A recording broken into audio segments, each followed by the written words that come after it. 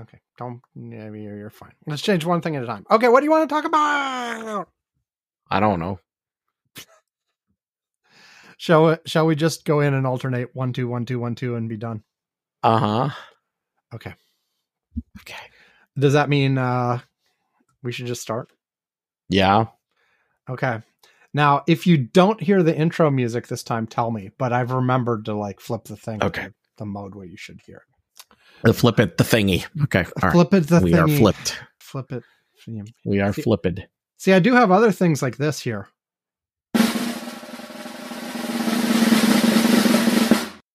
Well, that would be good. Like, it sounds like a good drum.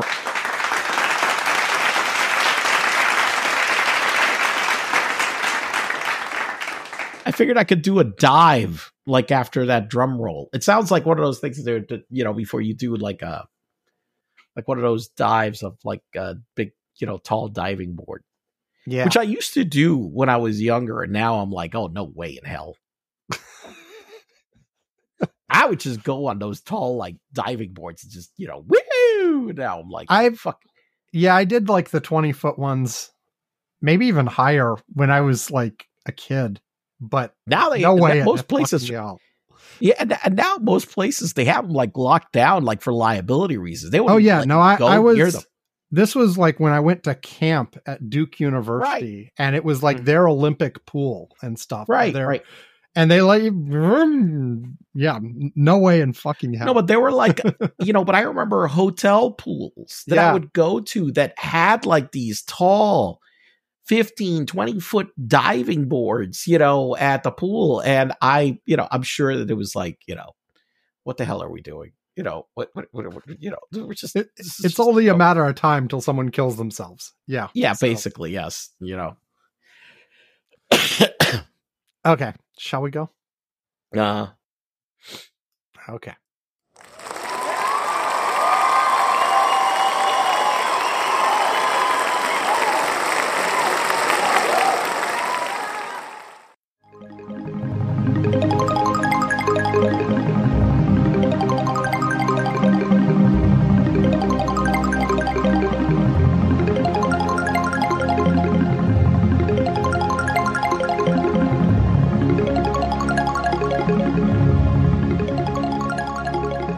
Welcome to Curmudgeon's Corner for Saturday, September 9th, 2023. It's 2:46 UTC as we're starting to record, which means, as I translate into US time, for me on the West Coast, it is Friday, September 8th at 7:46 p.m., and for Yvonne on the East Coast, it is 7, 8, 9, 10, 10:46 p.m. on Friday.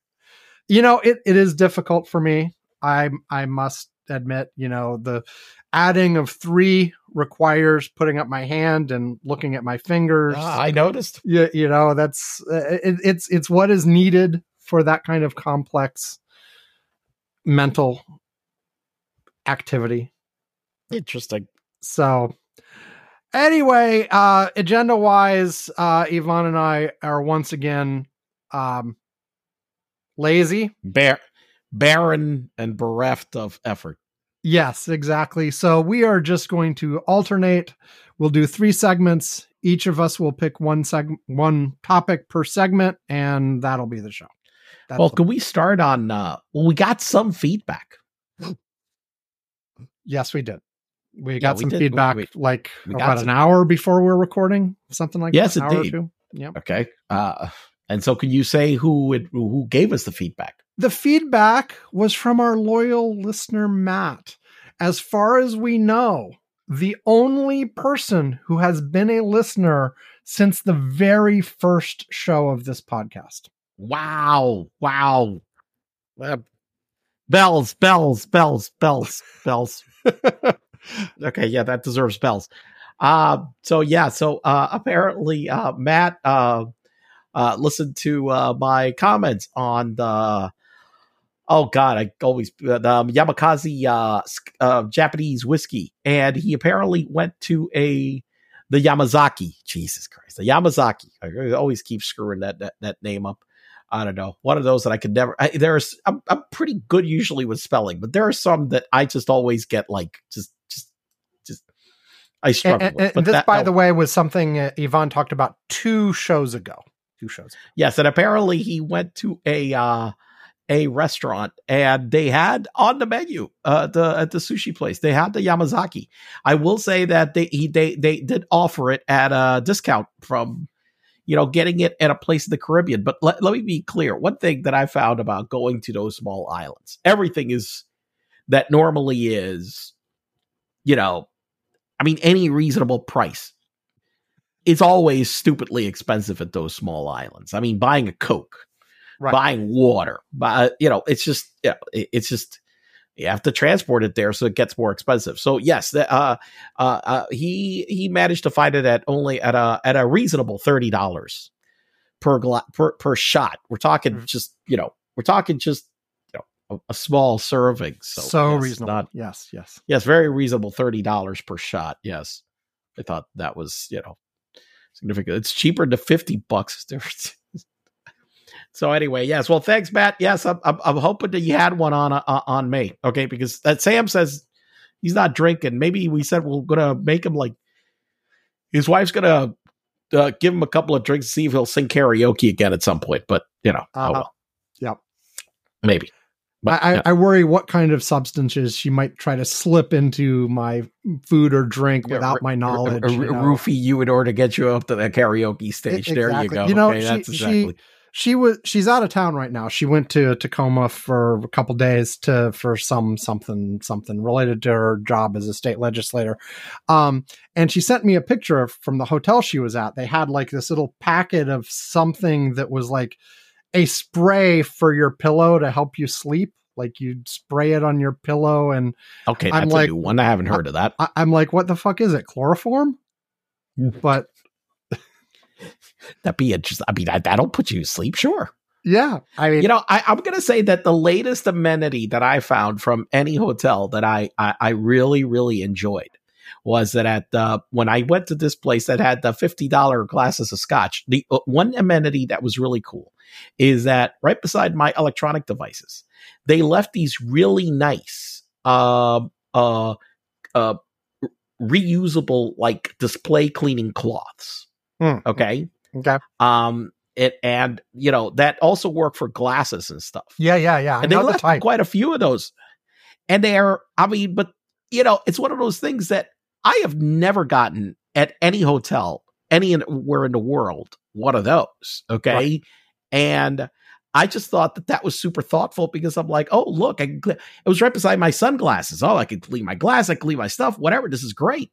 So thought that was one of the most thoughtful little things that I've gotten in a hotel. Cool. That's cool. I do like that. Like my thing with specifically with glasses, but like I guess this applies to computer screens and stuff too.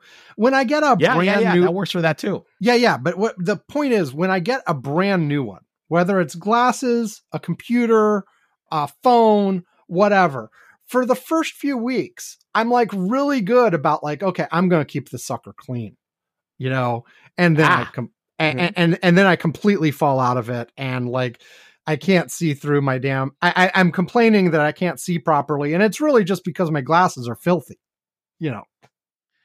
Well, that never helps to have your glasses filthy. I will say that I repeatedly, will clean my glasses regularly. I have these cloths like in my bag on my desk. I have them too. I just forget to use them.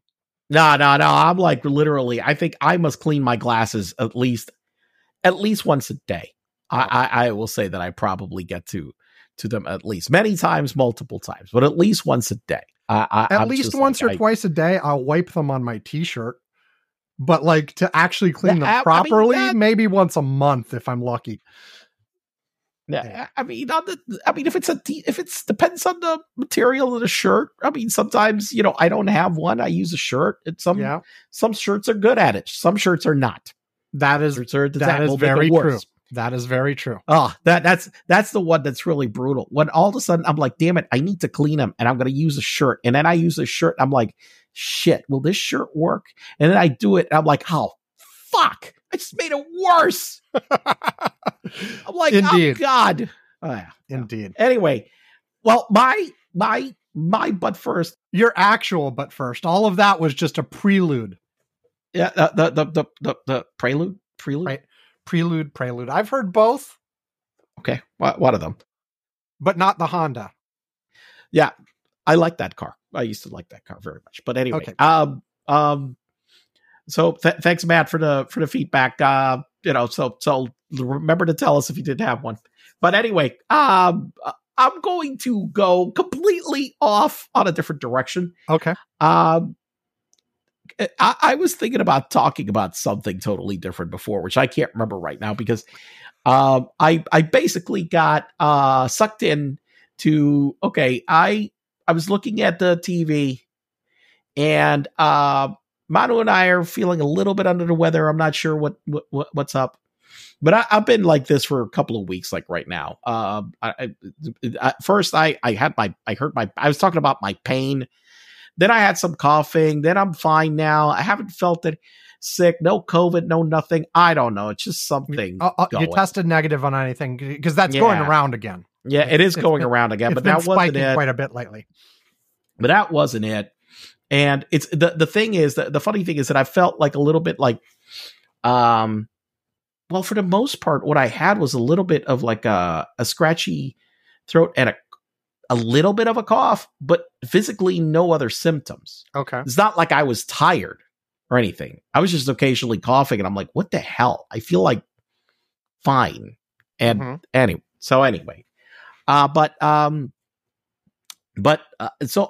Manu, I think may have come down with whatever the guy was because they called from school, said, hey, he said he wasn't feeling well. He wants to go home. We're still not sure. Okay. Whether he was just wanting to get home early. Okay. Gotcha. We've been debating that. Okay. But anyway, because he called it noon on Friday. I'm like, come on. The hell. Anyway, but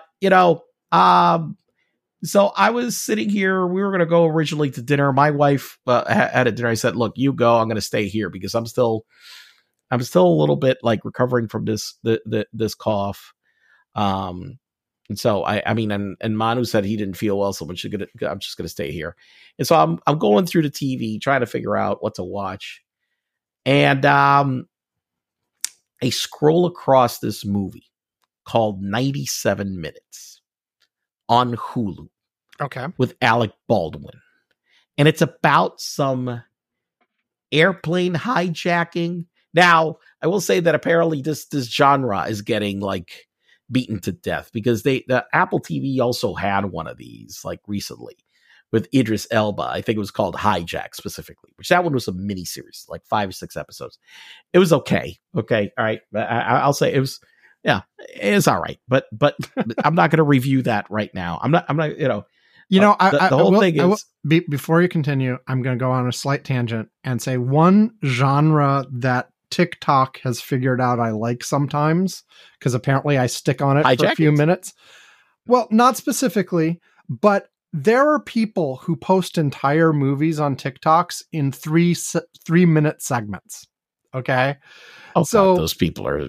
So you will just be scrolling through your TikTok and you'll get 3 minutes of a movie. And then you sort of get sucked in. Do that on YouTube too all the time. And so like one of the ones. What the hell, man? Come on.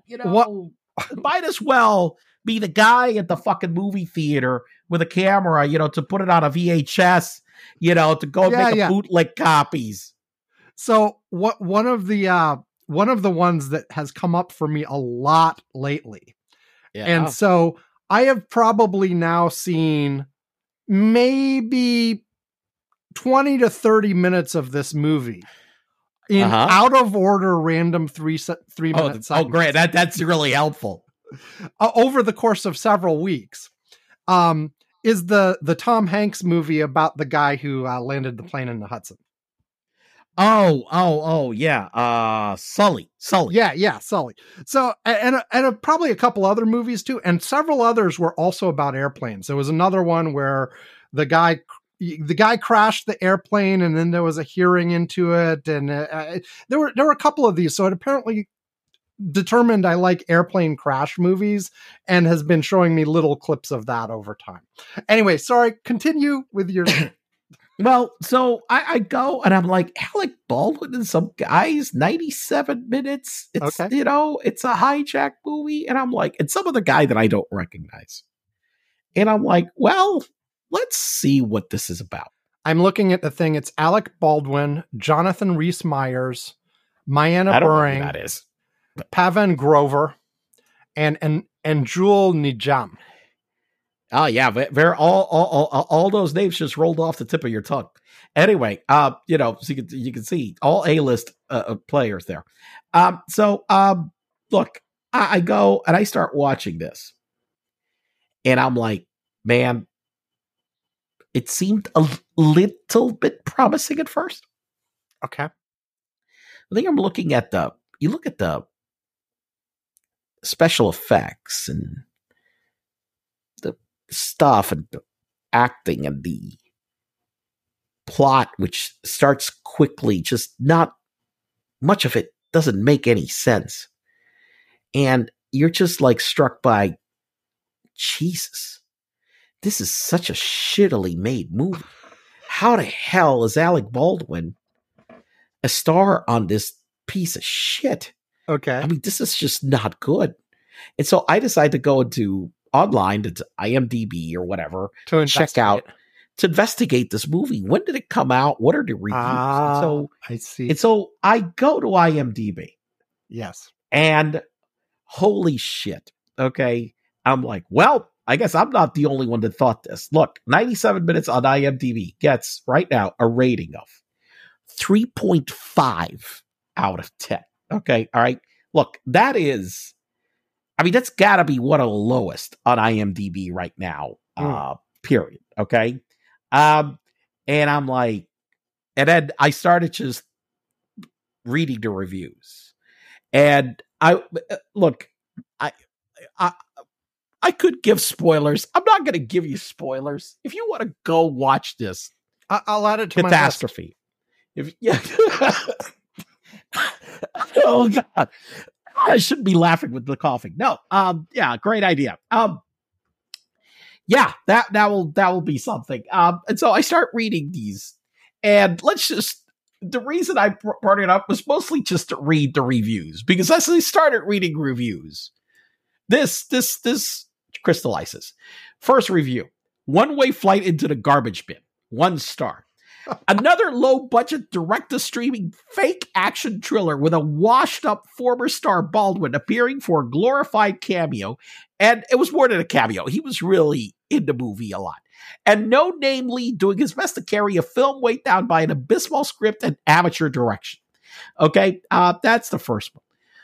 3 stars, as daft as it gets. If you could concoct a film that denied you all facts, that could relay a story in disjointed acts, where the edits and acting were cobbled and crude, where the outcomes can be more distorted and skewed, then sit down, buckle up, and you're in for a ride. Watch a plane that's been crippled without effort just glide. Listen in behind doors that can catch all you whisper. It's not long that you think that you've all had a good snifter. The writers must have been 3 sheets at least. Be afraid for the money that's been spent on defenses. It's just, anyway. All right. There you go. You get the idea. 4 stars, 4 out of 10. A new low for Alec Baldwin. I was hopeful at the start, and I must admit I was in the same boat. I was really into an action-packed disaster movie, but from the very start, I expected troubles ahead. The movie is cheaply made, and one can tell. Everything from the leading credits to the sound to the photography, all these aspects are way below average. It's like somebody just made it. They probably used my computer. It's quite cringeworthy to watch these cheap special effects. It's as if we were watching a 70s disaster movie with lots of ridiculous fake effects. I love this one. This one, 4 stars. 93 minutes of my life I'll never get back. The film barely even qualifies as a B film, more like a C film. A high school drama class can come up with a better movie. The writing had plot holes, inconsistencies, and technical issues, as clearly no research went into any elements of this film. I completely agree with this person. From flying, landing a plane, cabin pressure, mid-end debris explosion, security, etc. Even the dialogue was infantile dramatics and boring nonsense filler for the most part. And by the way, it's 2 stars, 1 stars, absolute waste of time. Look, those guys are right. I don't know what the hell. I mean, did you actually end up watching the whole thing, or did you bail in the middle? I got to minute 20 something. Okay. I couldn't stomach just watching more. I kind of fast forward through the rest to figure out what the hell happened. Okay. And the ending was so idiotic. You know what? One spoiler. Okay. All right. Throw in a spoiler. Okay, one spoiler. The plane in the plot, the description says that it's a 767. Okay. It specifically says something about it. A ticking clock scenario unfolds as a hijacked 767 airplane faces imminent disaster when its fuel supply dwindles with just 97 minutes remaining. So they show at one point a scene of the plane landing, except the scene of the plane landing that they show is very clearly a fucking 737. So and I'm just like, I mean, it doesn't look anything like the fucking plane we've been watching in the whole goddamn movie. A plane is a plane is a plane. You know, I mean, does it really make a difference, fuck, man? I mean, clearly inside, you know, they found some, you know, parked plane somewhere to do this, which, oh, by the way, wasn't even a fucking 767. Now that I remember, the damn plane in the interior had a 242 seating layout, which the 767 and coach doesn't have either. There's not even that inside. And then, you know, basically the airline is called Oceanic Airways. From Lost. Yeah, you know, so, oh, that's what it's from. Fuck, I never watched Lost. So anyway, look, in order for decoration inside the plane, somebody apparently just went and like printed up a sign like on their printer, it seemed like, and then like with tape, you know, put the pages together on the bulkhead wall. So it would say Oceanic Airways. I'm like, Jesus Christ. I mean, it's just, the movie was just, it was just shit. Apparently they got a bunch of the $7 million. I really believe I could have done better with $7 million. Okay. So let me see these guys right now. I don't know if you've seen right now. There's a whole bunch of guys doing videos of like stuff similar to air disasters, but they do their own YouTube videos. And a lot of these guys do like full graphic simulations of the flights and whatnot.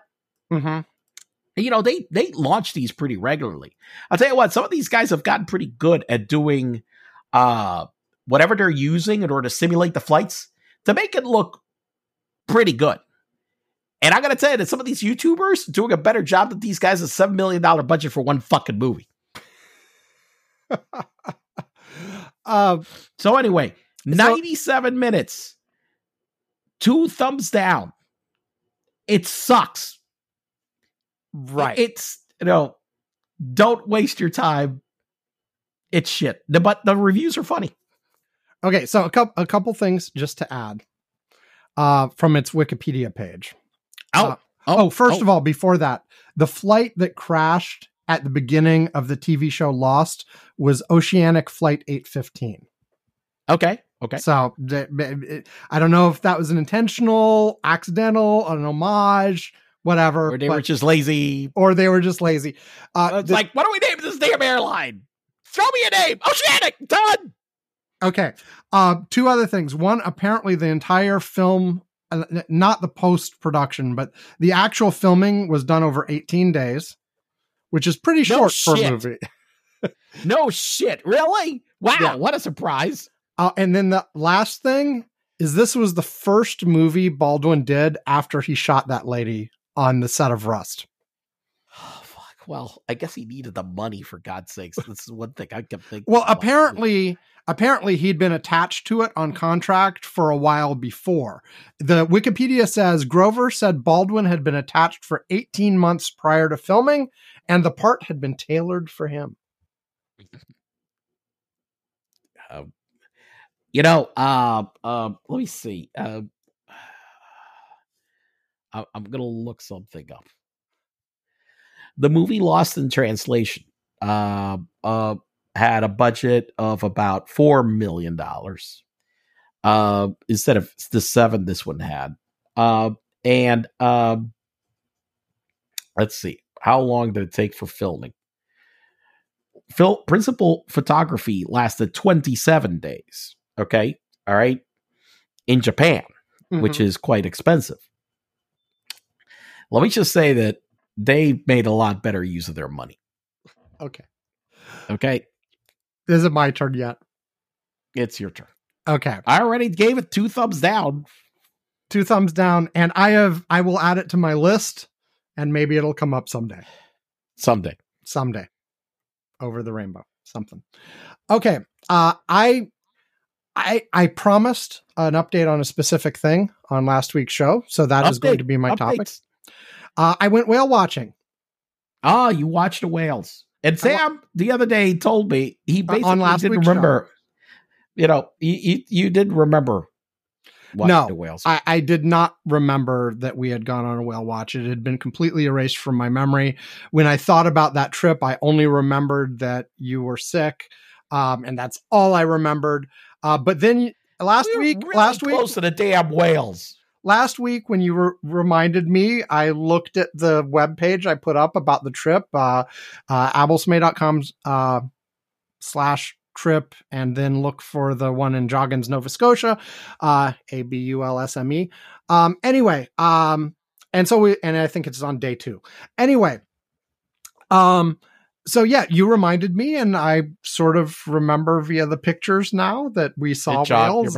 It jogged my memory because we went to Joggins, Nova Scotia. Anyway, so this was a whale watching trip that my mom took our whole family on as sort of a joint birthday present for me and my son and my daughter, who all have birthdays coming up over the next month and a half or so. And so let me start with this. It was a fun afternoon with the family. We got to ride the boat. They had like a little place where you could get food and stuff. And we spent an insane amount on overpriced, stupid food because it was what was there and we were hungry. That's what happens when you go to places like that. Yeah. I mean, they had hot dogs, pretzels, nachos, blah, blah, blah.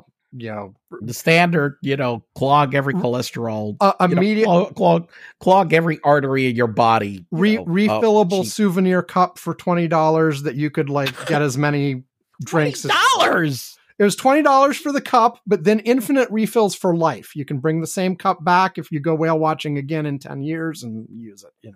Oh wow! So so helpful.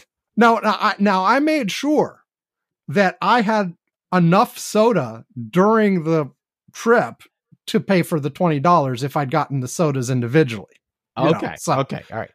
So now I just kept drinking and drinking and drinking. Give me another soda. Okay. This time I want, hot chocolate. This time I want cider, whatever, anyway, it was a fun time with the family. We spent the whole afternoon, almost the whole day. We left in the morning because we had to drive a couple hours to where this was. With the thing itself was 4 hours long or something like that.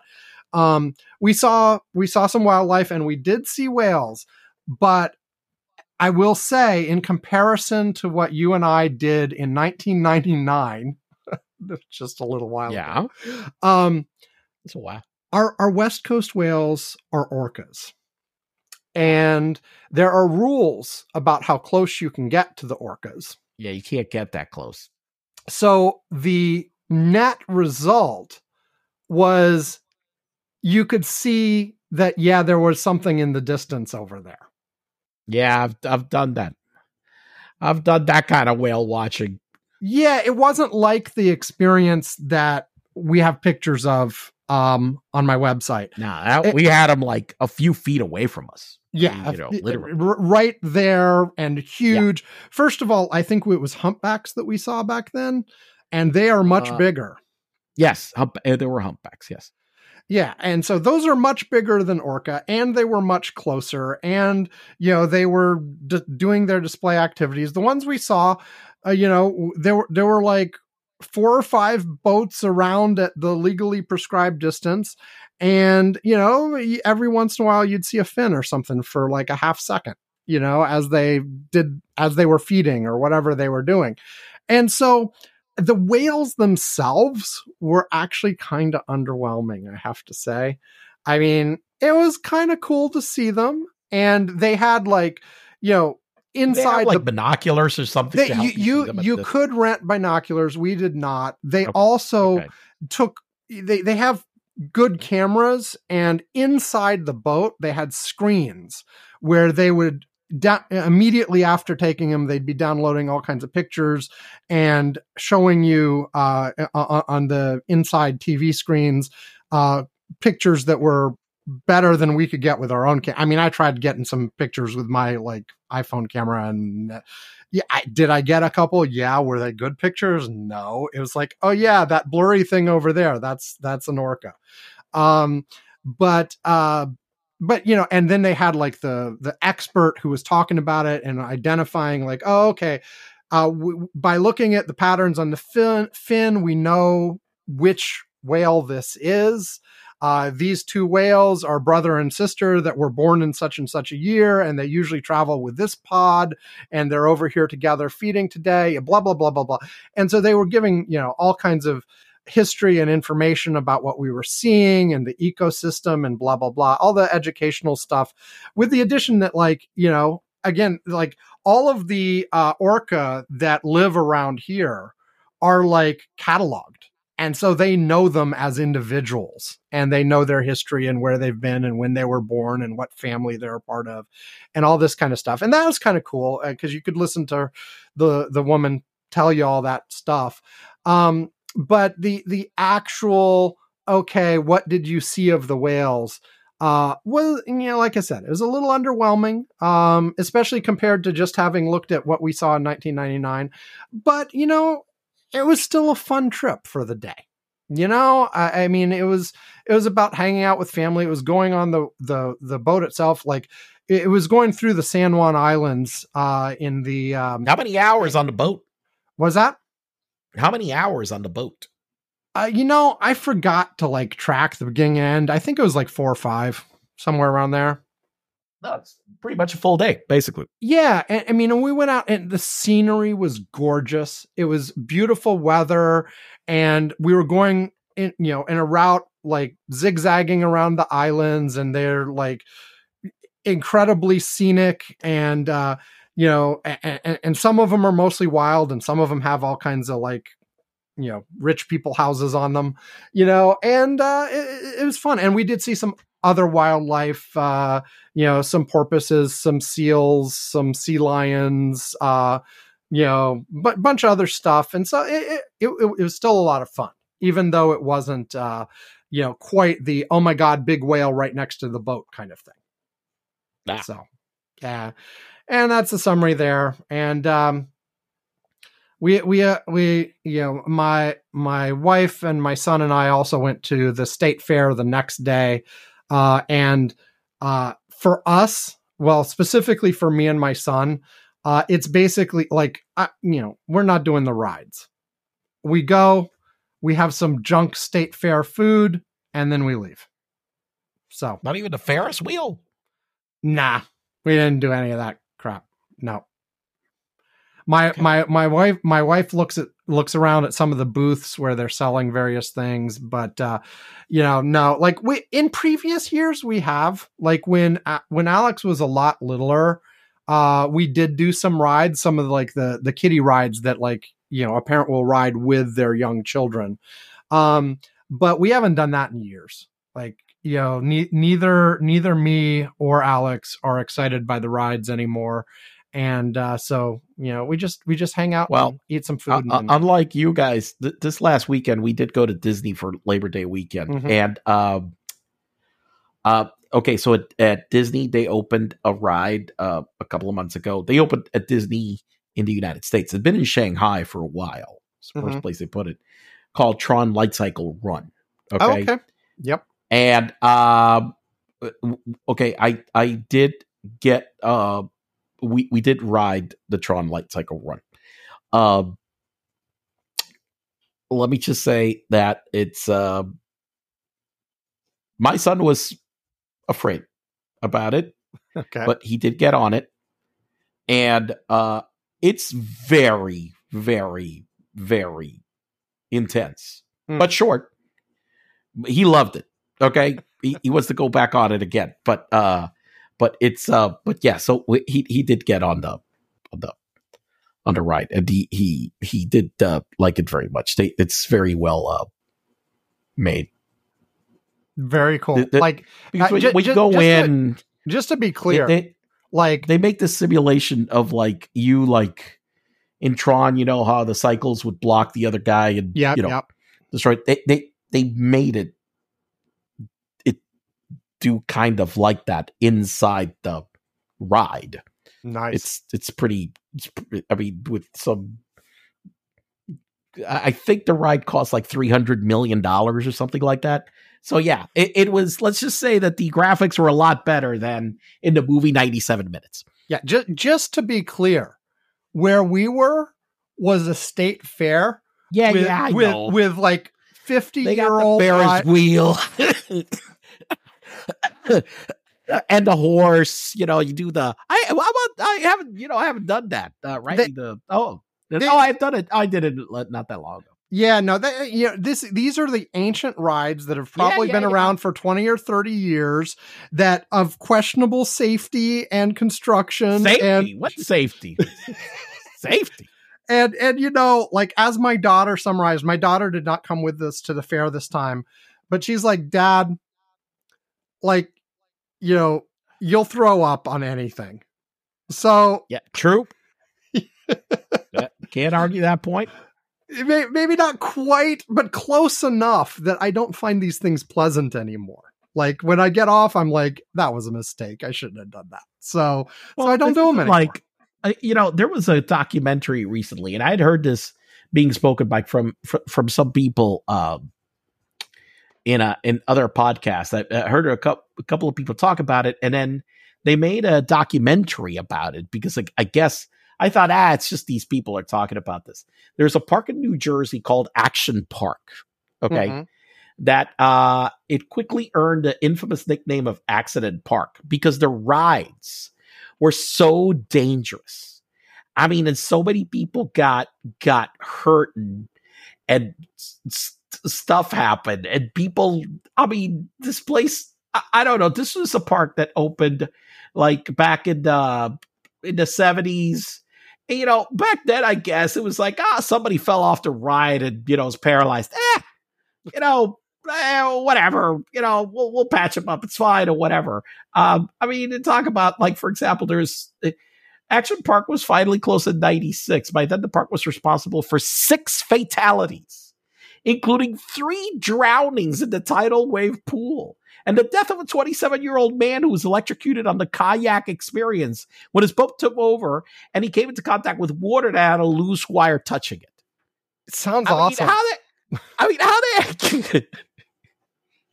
and yes, apparently, that was, then underage visitors remember being able to drink beer freely and run through the park without a care or much in the way of adult supervision. Beautiful. So I guess the state fair is not like that. No, and I joke. I'm sure they have the proper inspections and such, and it's all fine.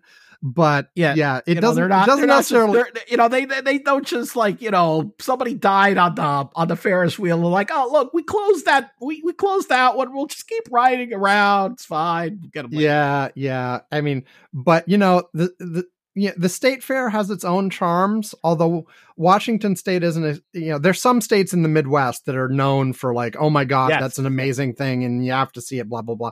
As far as I know, Washington State, this was specifically the Evergreen State Fair. Washington has a couple of different state fairs from what I gather, but, it doesn't have that reputation as far as I know, but it's fine. It's a fair. It's worth, we go once a year when it's around.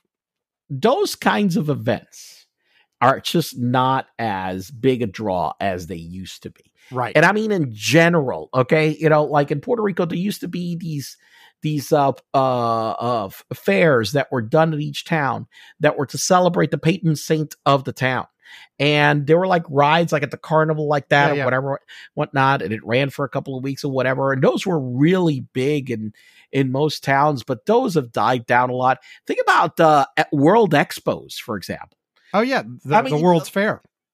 I mean, the World's Fair. I mean, there have been certain recently World's Fairs. I mean, nobody gives a shit about those anymore. But we remember, like, for example, Knoxville with the freaking ball. I went to the Knoxville World's Fair with my mom. I went to that one too. Yeah. And like, I went to the 92 Expo. We should check our pictures from Knoxville in 1982 and see if we're in each other's background. I got to try to find, I should try to see, I'm sure that in my parents' house, there's got to be pictures of that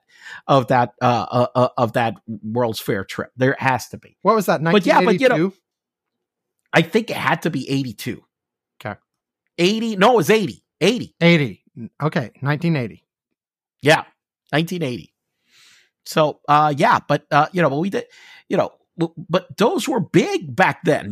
I went to the Expo in 92 in Spain, in Seville. That was like, huge people from around the world were going over there, whatever, whatnot. I don't know. Think about Paris, the Eiffel Tower. That was for here in Seattle, the Space Needle was for one of those. Space Needle for one of those too, right? Yeah. So now it's like World's Fair Expo. What is that? Nobody knows. I mean, what is the next one? I mean, I'm going to look up because I know there have been more. Let's see, Expo. Let's see when list of world expositions. Here we go. Okay, going back to 1851. Let's see, recent. There was an Expo 2020 in Dubai. Okay. I think I did hear somebody obliquely mentioned it before. Before that, it was in Kazakhstan. Sounds great. And then there was one in Milan. And there was one in South Korea. There's a Shanghai one. Okay. I mean, I don't know. Apparently there's been some. We just haven't paid attention to any of them. I guess so. Anymore. Well, that's also one of the things. I mean, you went to one in Spain, but I feel like that's something where if it comes close to you, maybe you go, but not necessarily something you travel across the world for. Well, but Tennessee wasn't well, Tennessee, exactly. That's what I mean. I mean, back then you people would travel. We went to the World's Fair one, I think. We didn't make a trip just to do that. It was I could be wrong about this. This was a long fucking time ago, Yvonne. I was 9 years old. No, you're right about the year. It's 82. It was 82. Okay, it's 82. So I was right about the year. Yes. No, you're right about the year. I think it was when we were taking a trip. It's when I was moving from Durham, North Carolina to Indiana for half a year. And I think we stopped on the way from North Carolina to Indiana. I think. Does the timing work out? But the thing is, probably. But the thing is that you would stop to go for it. It was a draw. I mean, hell, people talked about it. I mean, it was in. it was in. Hell, they made fun of it in The Simpsons, for God's sakes. I remember that. I mean, it was something that it was in the. Yep. It was I was right. It was 1982 when we went from Durham to Indianapolis. So we must have stopped there on the way. Yeah. So I went to summer camp in Asheville, North Carolina. And we took a bus, and did a visit over to Knoxville to go to the fair. Excellent. All right. That's it. I think our butt first has lasted. Is butted. Is but long enough. But long enough, yes. Let's take a break, and then we will alternate other topics and blah blah blah blah blah. The thing. The but first is always the fun frothy stuff, and we'll get into actual newsy stuff next for anybody who's actually left. Right? Or that alive. Is the plan. Or alive. Yeah, we might have. you know, our talking might be just as good as that chloroform I was talking about. Indeed. Okay, here we go. You're supposed to say do, do, do. Do, do, do. Alex Amzela! Alex Amzela is awesome. Its videos are fun. And today, once again, we have one of our most loyal subscribers here to tell you how awesome Alex Amzela is. I'd say on a rate from 1 to 10, Alex Amzela is awesome at, I don't know, 37, 82. He's pretty radical. His videos are phenomenal. They're full of creativity. And they're so funny and exciting to watch. Wow, what happened to your voice then, Amy? Was that Dad pretending to be you because the audio was distorted when it really wasn't because I told him to? Yes! Good job on remembering, Dad. Do, do, do! Okay, we are back and it's your turn, Mr. Bo. Okay. It's my turn. It is to see what we see and go and look at things. That good, huh? The Proud Boy sentences. Oh, so okay. Go for it. So, well, I mean, these guys got thrown into clink for a long time, didn't they? I mean, yeah, the leaders, I guess, well, Tario got 22 years. I think the rest of them got like 17. So yeah, I mean, the government wanted more, but this was still pretty significant. These were pretty stiff. I mean, because we talked a lot about how people that had been arrested and had gotten sentences had gotten some pretty light sentences. Especially, and we're talking a lot of the people who like, the people got sort of swept up in it. They weren't the leaders. They were just the rabble who came because they were called and were like, woo, let's go. A lot of those folks got relatively small sentences. Some of them are probation only, essentially. A few of them are a few months, things like that. But these guys were actively involved in organizing the whole damn thing, and they've got lots of time. And for whatever. Oh, and I'll add, there were people in between, like, who weren't the people who actually like injured police officers and stuff. They got stuff measured in years as well, but not as high as these guys who were again, they're the ones who were setting it all up and making sure people knew where to go and all this kind of stuff. So, and by the way, his mom, Enriqueta, is just as stupid as he is. So she was today at her attorney's office, like saying, "Oh, he was just a pawn. How he can get something so bad?" It's like, I'm just like, it's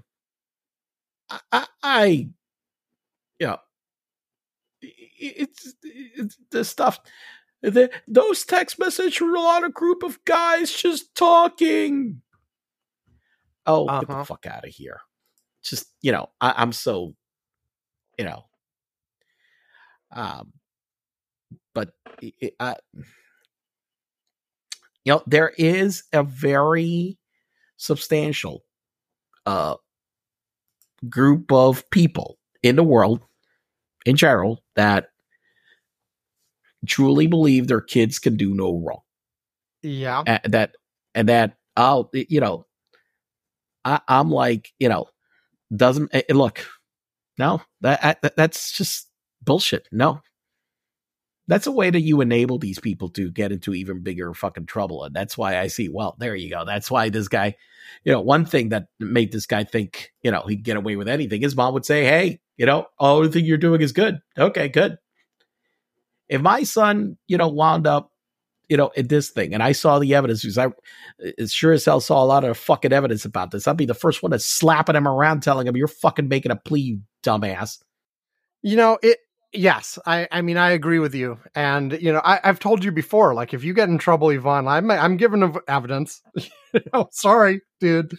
But, like, at the same time, it's really hard when it's, like, friend or family, and it's not, like, the kind of way that you have your relationship with them. Like, oh, I've never seen them act like this before. Although I don't believe that for a second in this case. Oh, right? bullshit. Not for this asshole. This you know, asshole had a fucking track record of being a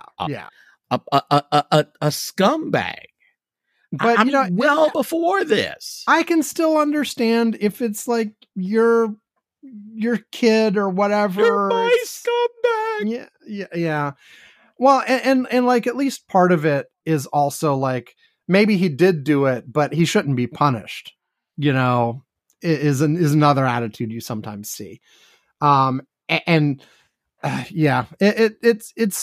pervasive in a lot of places, and it's like because if like a lot of these folks in this case specifically, where we're talking about January 6th stuff, there are obviously lots of people who fundamentally don't believe they did anything wrong. You know, whatever the law is, whatever it's political persecution, you know, right. And if the right thing to have happened would have been if they'd succeeded and made sure Donald Trump got to be president, you know, and all of this is inappropriate, you know? And there are a lot of people who feel that way about the January 6th people. I mean, Trump himself, of course, is going around saying if he's president again, he'll pardon them all. You know? So, yeah. Anyway. You have anything else to say about the Proud Boys?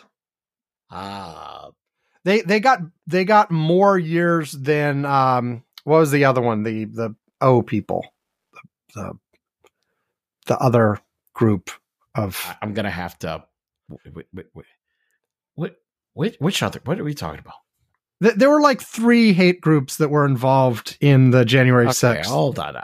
Well, I only remember the damn Proud Boys for some reason. It's the only reason I said it. So there was the Proud Boys. There were the 3 Percenters, and then there was another one that my memory is saying has an O somewhere in the name, but I don't know. Oh, the Oath Keepers. The Oath Keepers. There we go. Yes, that's right. Yes, you jogged my memory.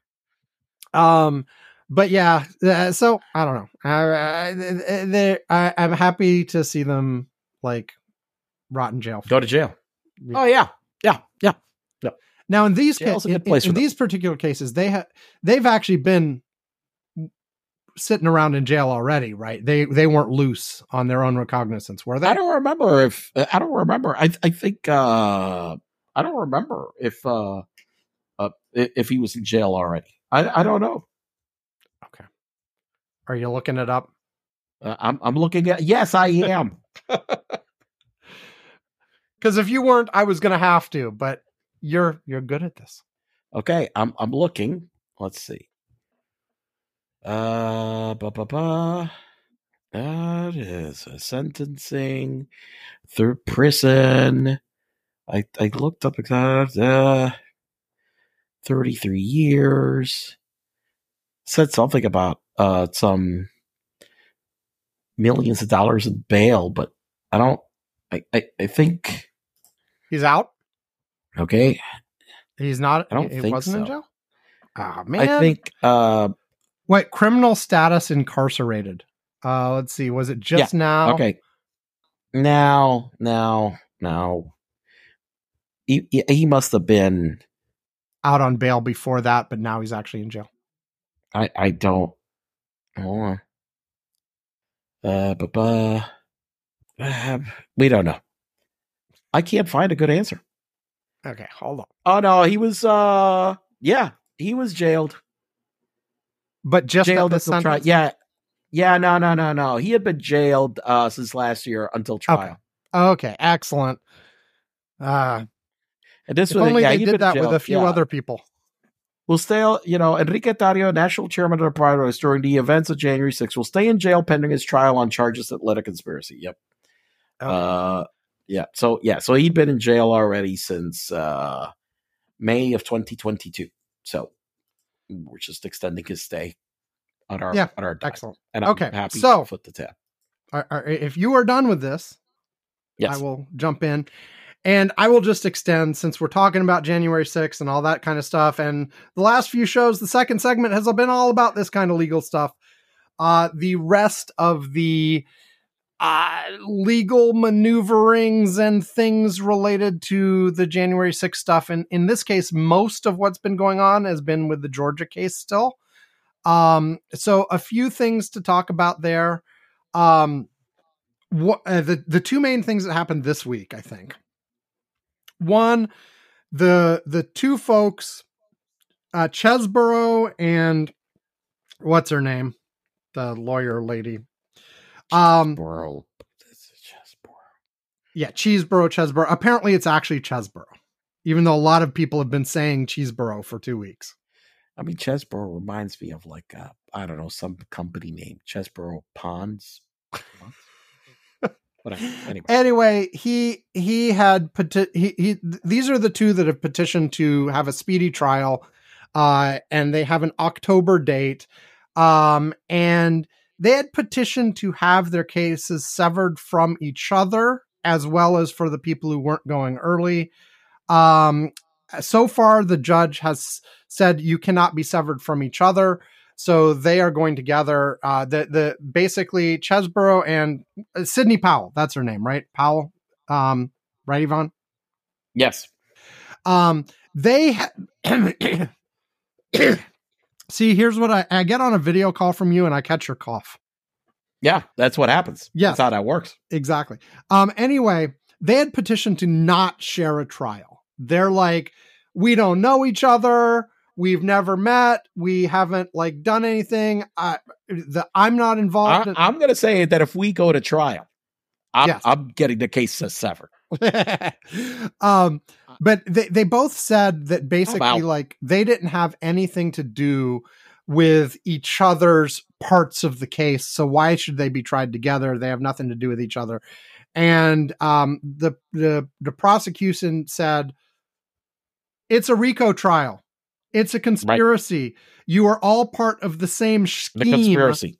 Right. Yeah. Even if your individual components of it did not involve you interacting with each other at all, you both were, if you're all part of the enterprise, you're all part of the same conspiracy. So even if you were tried separately, yes, the evidence about what the other one does is still relevant, even though you didn't do that stuff, because it's all part of the same conspiracy. And the judge agreed and was like, sorry, you guys are going together. There's one other person who is talking about maybe also asking for a speedy trial. That's Eastman. If that happens, they'll probably be merged in, although there's a question of timing there.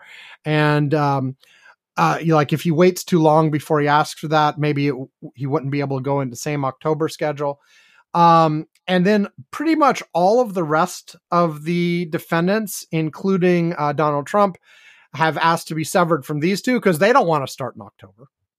Right. And the DA's official position is, we want to do all 19 in October. And the judge was like, you got to be kidding me, right? You can't really do all 19 of these starting in October and have all of them be ready for it. He said, I am very skeptical, but he's allowing them to try to make their case for that early next week, and we'll see.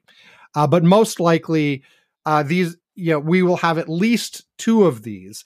One trial for all of these people who want to go early, and one trial for all of the people who don't. At least it may get broken up even further. But that's where we are today. But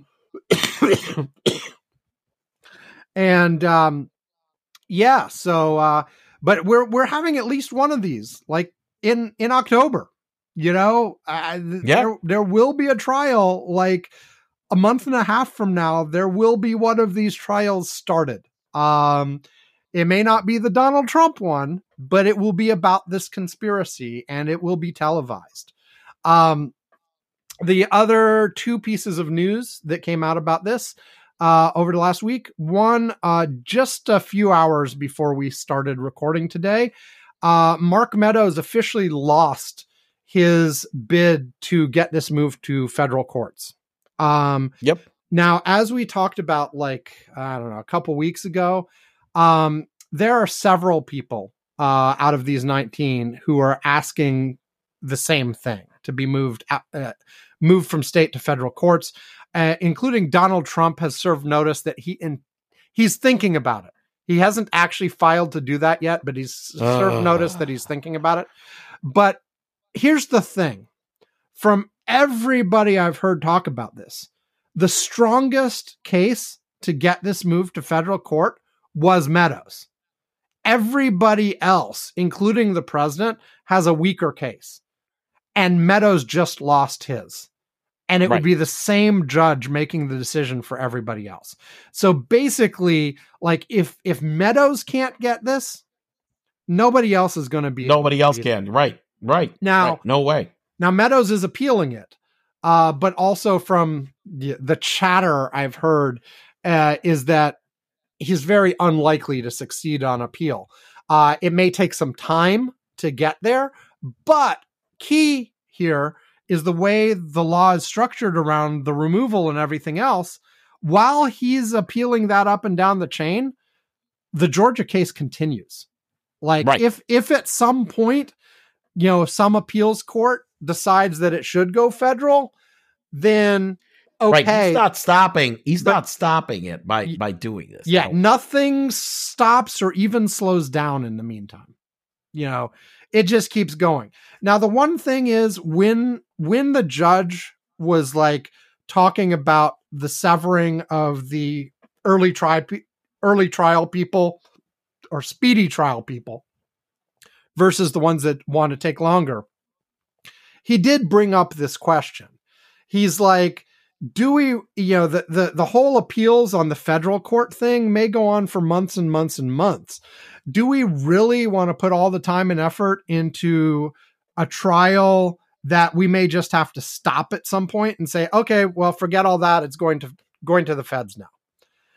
So he is thinking about that at least, but I think given this first ruling, yes, technically appeals may still be going on, but I think he's got a much better case for like, let's just go.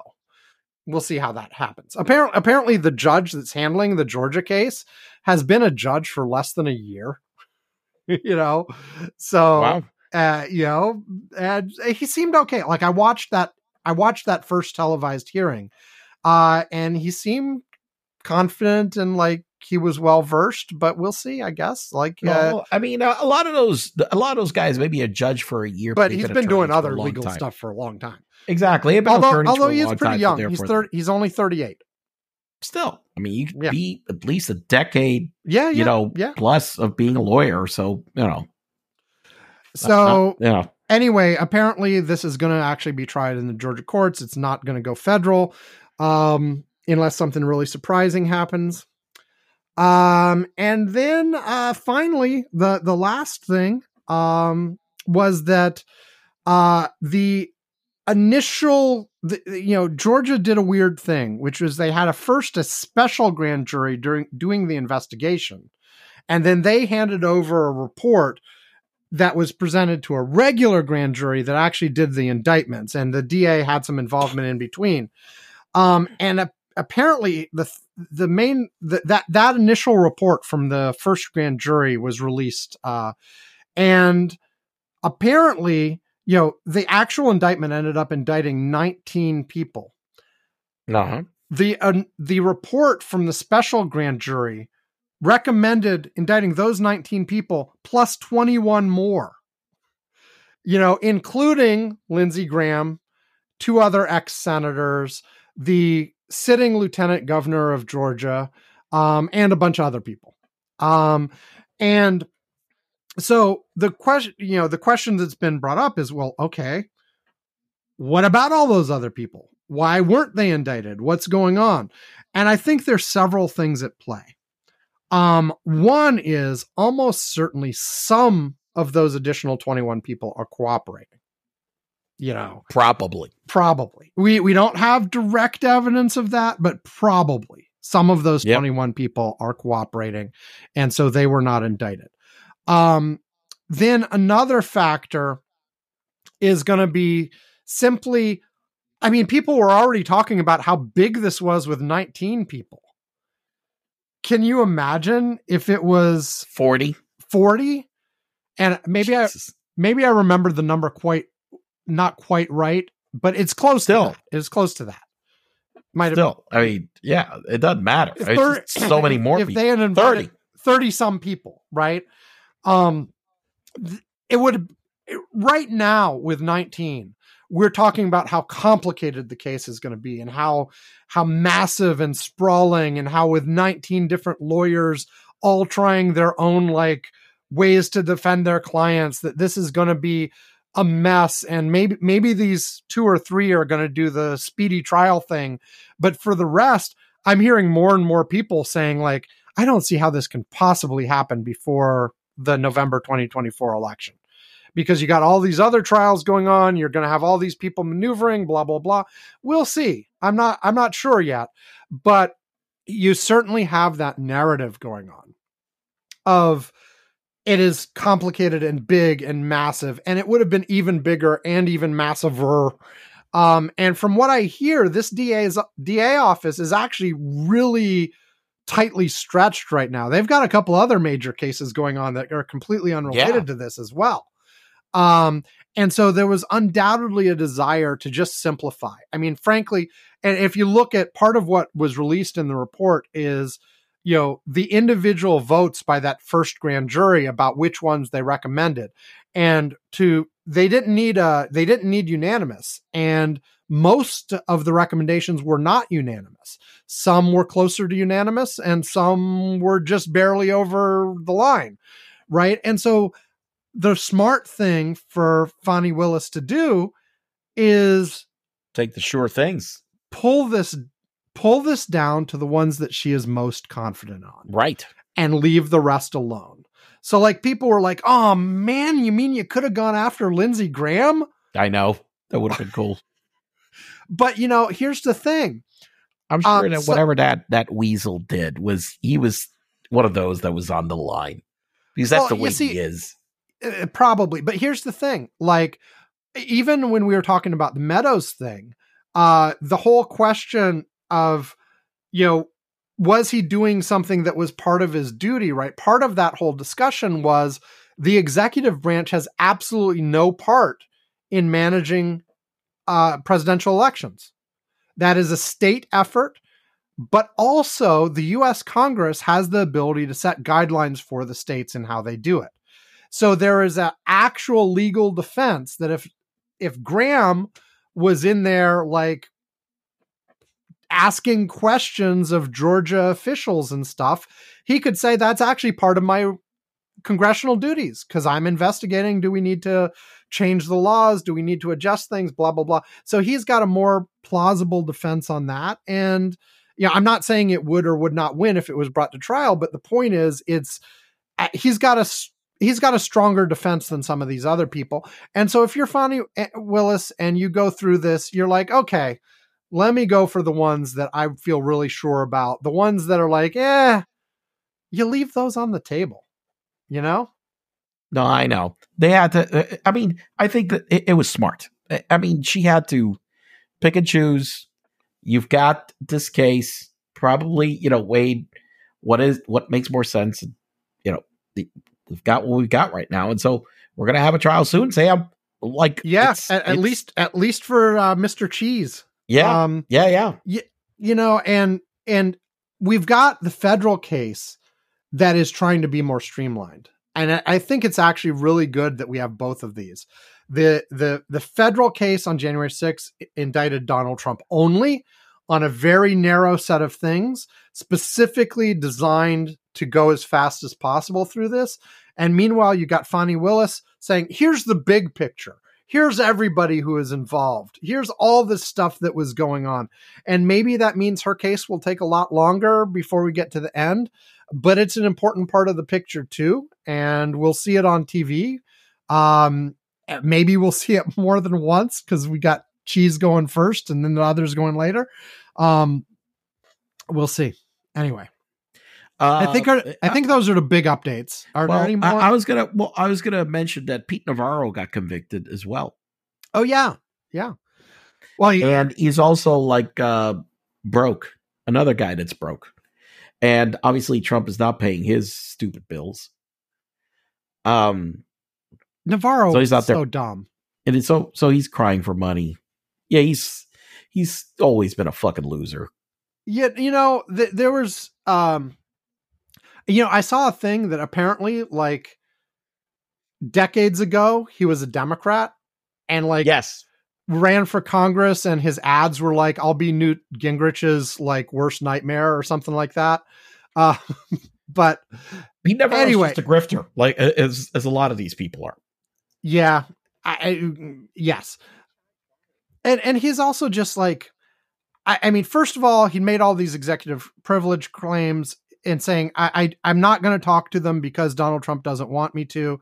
And there's several layers of wrong with that. One, he could not provide any evidence whatsoever of Donald Trump claiming that privilege. Number two, this happened when Donald Trump wasn't president anymore. So Biden would have to claim the privilege anyway, not Trump. So, right. So, and number three on all case, wrong on all counts at this point.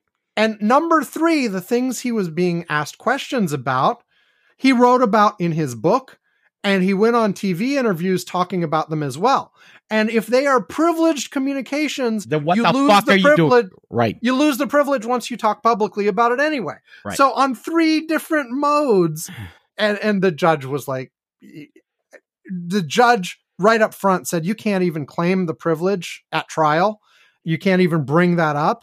And so his defense lawyer basically didn't even put on a defense.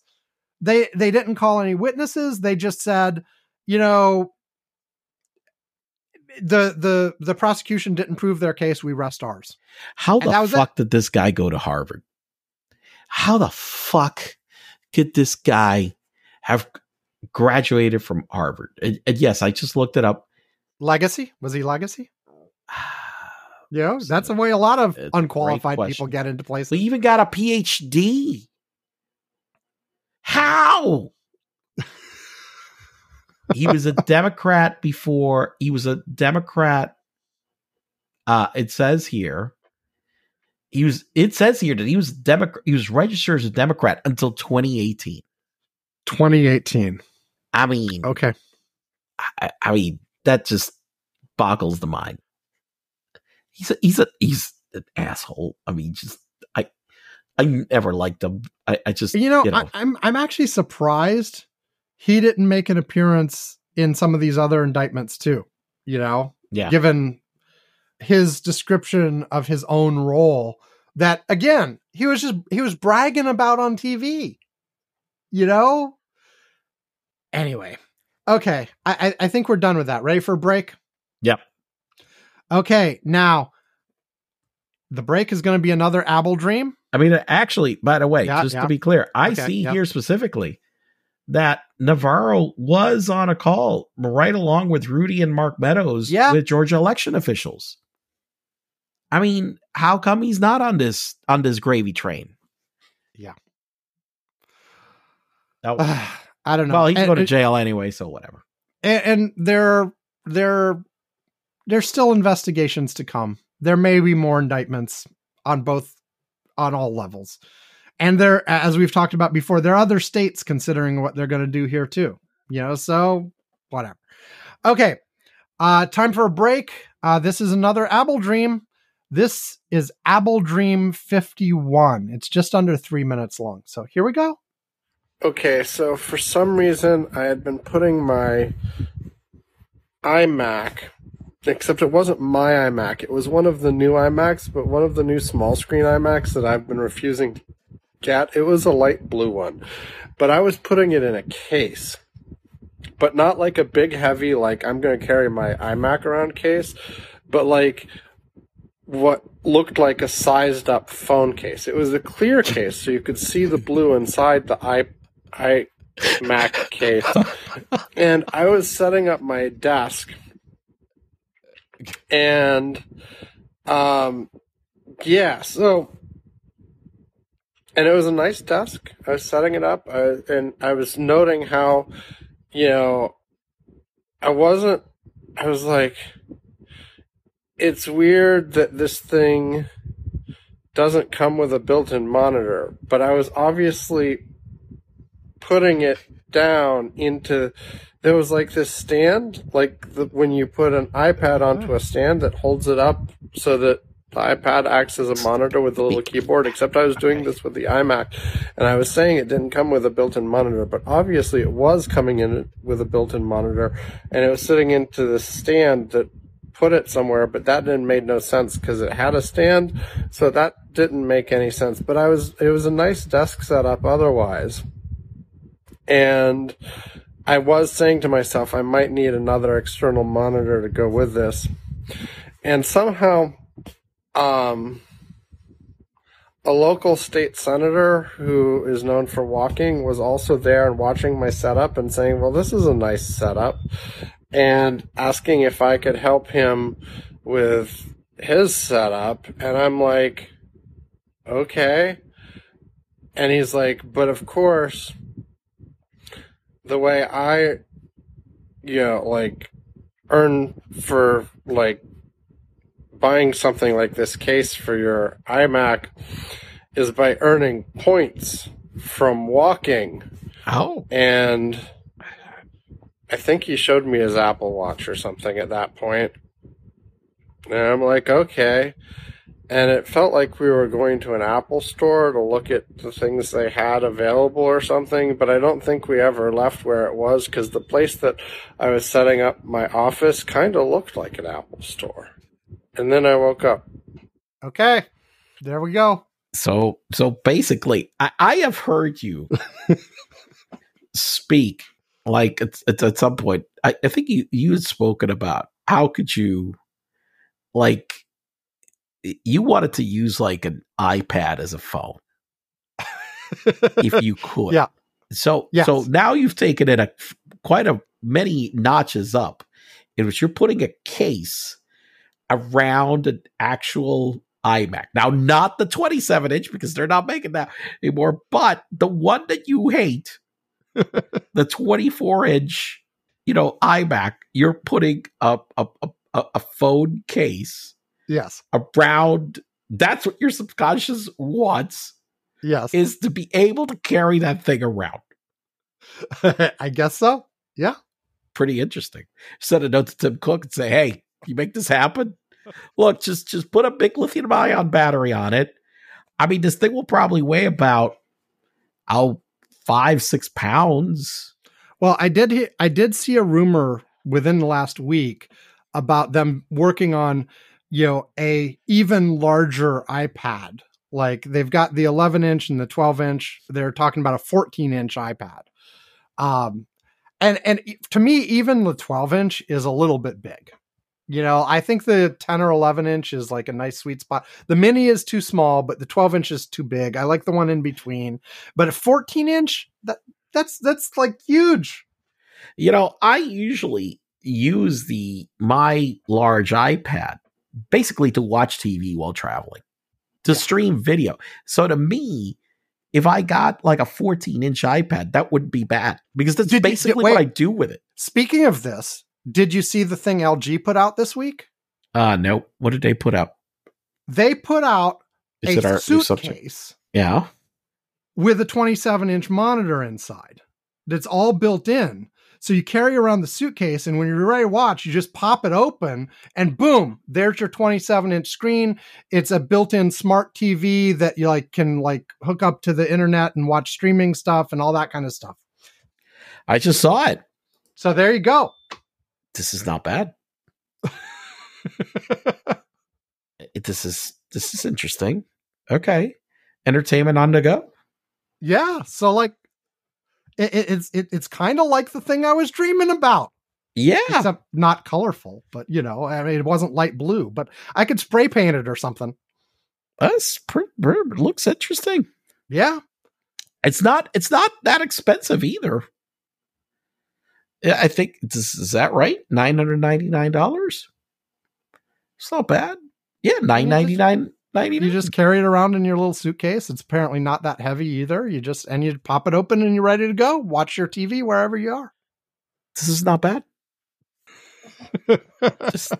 Okay. All right. Very interesting. Okay, so Yvonne, it's your turn. Oh, fuck again. It happens. All right. Well, okay. So I'm going to talk a little bit about. I put this down. Eric Adams was. I didn't know anything about this. What the hell is this? All right. And I meant to look it up before the show because you'd added it to our potential topics list, but I didn't get a chance. What is this? Okay, let me see. I thought I shared the story. Let me go back since you didn't read it. You probably did, but I was busy and whatever. This work stuff I know is a real inconvenience. I get it. Let me see where this is. Let me find the story now. Okay, here it is. The GOP gets the Democratic border crisis it wanted.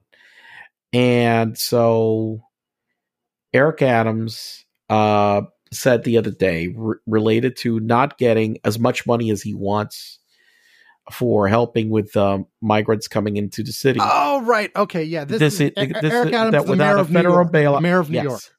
That without a federal bailout and clamp down at the border, swelling migration will destroy New York City. What I will say is that, first of all, Eric Adams has been, he's not good. No, I even when the race was going on for the New York mayor's race, I wondered what people really saw in him. And as far as I can tell, it was an anti-crime panic thing. Yeah. Where let's get the police chief guy because we're all scared right now. And that was it.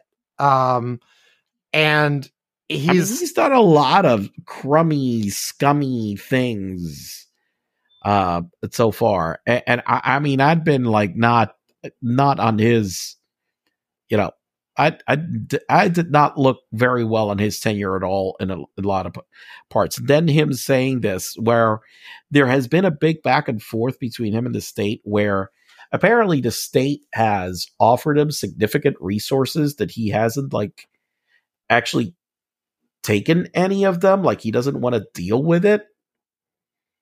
And I'm like, what are the things to me he's saying? Migration will destroy New York City.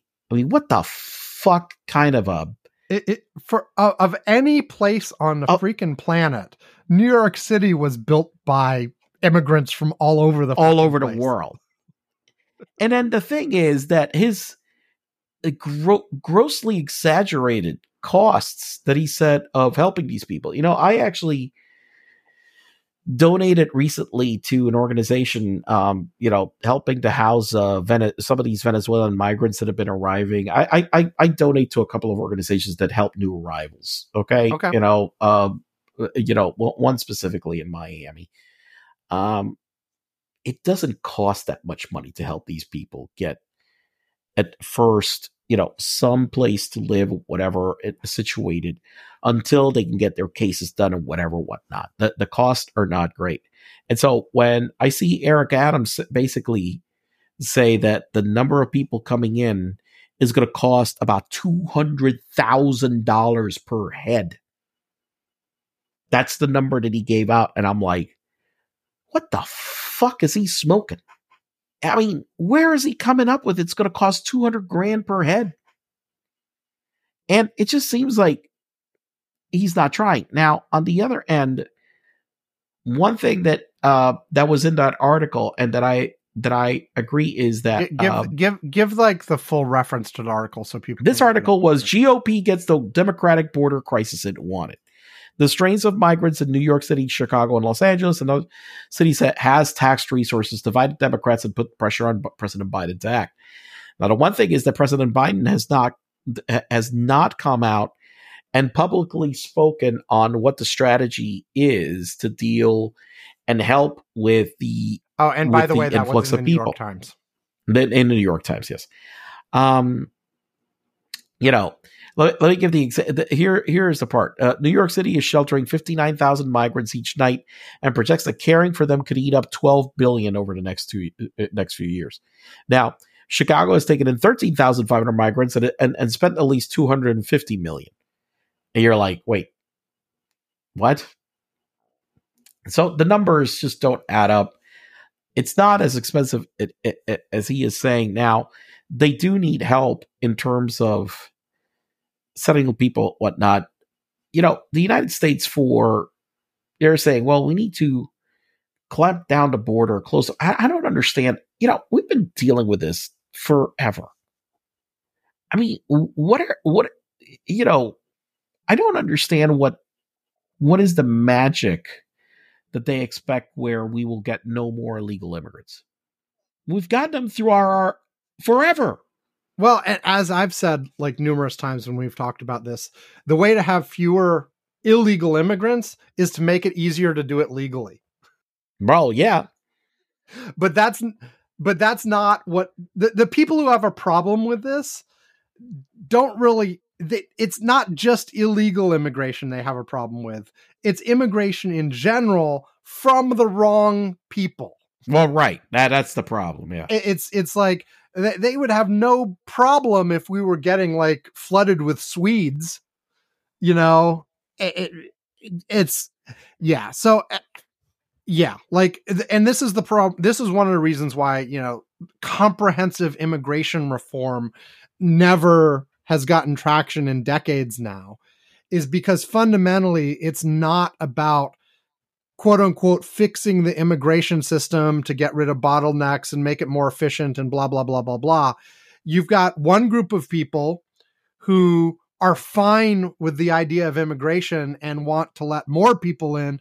And you've got another group that's just fundamentally like, no brown people, please. And I think that the one thing is that, the Biden administration has not come out publicly saying what they are trying to do in order to help with the situation or a plan. Now, we know that there is no legislation that's going through Congress for this. No way. That's not happening. That's we know that's not happening.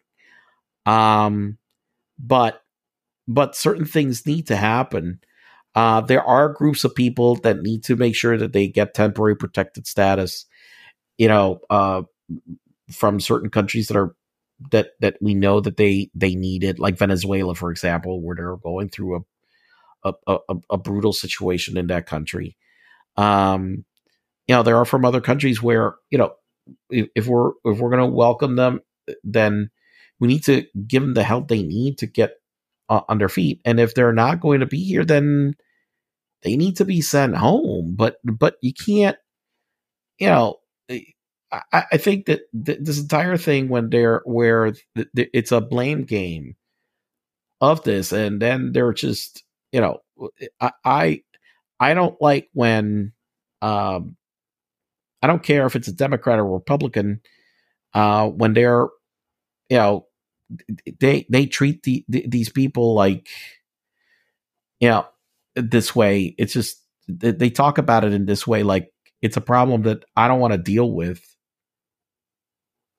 It's a problem that we all need to deal with, unfortunately. And this kind of thing is going to get worse. Like with the climate change stuff and everything else. Yeah.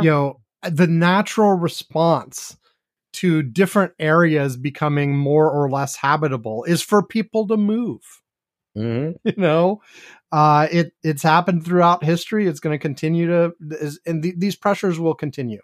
And whenever you have massive economic disparity, which we do right now, that also is a driver of this, right? And I think the sort of notion that the way to solve that is to wall off your country and say nobody can come in or only very select people can come in,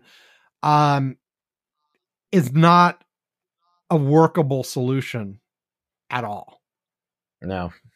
And, we're having labor shortages in a lot of different industries still at this day. And these people keep going on this shit. And it's like, well, and then, but we seriously have shortages. One of the crazy things is that, you keep talking about the Democrats not controlling the border and whatever. I mean, the biggest surge that we've had of people coming at the border recently in the last decade was during the fucking Trump administration. Mm-hmm. And so I'm just like, I don't, it's just so stupid when they talk about it. It's like, I mean, you guys don't realize that this is, we've got to control the border. We've got to control the border. Right now, apprehensions in FY22 are an all-time high. I mean, right. They literally are bursting at the seams doing what the fuck they can. Yeah, and that's one thing when people are hitting this issue, like you hear about like catching drugs as well. Right. Like, it's like, oh my God, the problem's so awful. They're catching more than they ever have before. Did you listen to what you just said? They're catching more. Now, of course, the implication is the fact that you're catching more means you're also missing more. And so the total number is greater, but that's not an automatic truth. That's a separate thing you have to look at separately. Catching more might mean you're doing a better job at stopping it. Correct. And so you really have to look into that deeper. But of course, most people don't. I mean, this is the one thing. Like Trump Trump really is. I've said this before. Is the absolute master of saying one thing and doing something completely, different from what he is saying. Because he's blaming Democrats for border, blah blah blah, whatever. When the Biden administration was doing more apprehensions, they never did as many as the Trump administration, as many as the Biden administration did in a fucking year. But Ivan, I can guarantee you, in October 2024, Fox News is going to be flooded with the stories of the migrant caravan coming up from the South. Farfula. And that was the mythical town that Lou Dobbs said quite a lot of immigrants are coming from. And he was trying to say Guadalajara. Is what I found. Oh, is that what he was trying to say? Yes, okay. and he said Farfula. Anyway, there will be a massive caravan of immigrants coming up, and there will be a rash of innocent people killed by immigrants, and all of that kind of stuff will magically happen in October 2024. We should mark that down. At least the news stories about them will be. The truth is, of course, is a constant background noise of all of that happens all the time. This has happened. Listen, this has happened as long as I've known that I have been at this country. I mean, I remember nonstop. I mean, Jesus, people forget. I mean, you remember the fucking Mariel boat lift. I mean, holy shit. No. You want to talk about a migrant crisis? I mean, fuck. I mean, the number of people that arrived in Miami during that time is insane. So, which is another thing that I keep saying to people when they want to build a wall. Listen, people, there is this thing called the ocean. My mother, for a time, I think like around when I was in 7th grade or something like that, was involved in a coordination problem. She was involved in coordinating Vietnamese refugees and getting them settled. This stuff has been going on forever. It's always going on. And the problem with the way the coverage works, especially running up to an election, is of course they're cherry picking things to make them look like right now is worse than ever before. And it's not. It's, the problem, it ebbs and flows, but we're not in, it's not like, I don't know. The way it's presented is always very selectively presented to make it seem like the worst crisis ever and make it a big issue right before elections. Okay. My turn. Last item. Okay. I just wanted to complain, and I have complained about this in previous years, previous election cycles, but it was really bugging me the last couple days. Specifically, I think Thursday, CNN released a poll that they had done. Along with, let's see, who is the pollster? I'll tell you real quick. Breaking information, but here's the thing.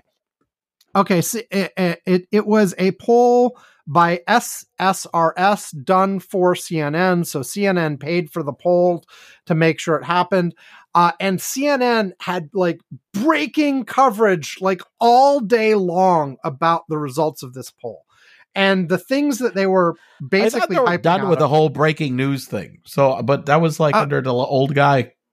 Well, maybe I forget. Maybe they didn't use the term as much as they used to. I don't know. But anyway, I've been really happy, because YouTube TV added this 4UP thing. So like while I'm working, I just have the TV on mute and I have the 4UP thing so I can see Fox, CNN, MSNBC, and BBC World all at the same time. And so the way it started is CNN announced their poll results.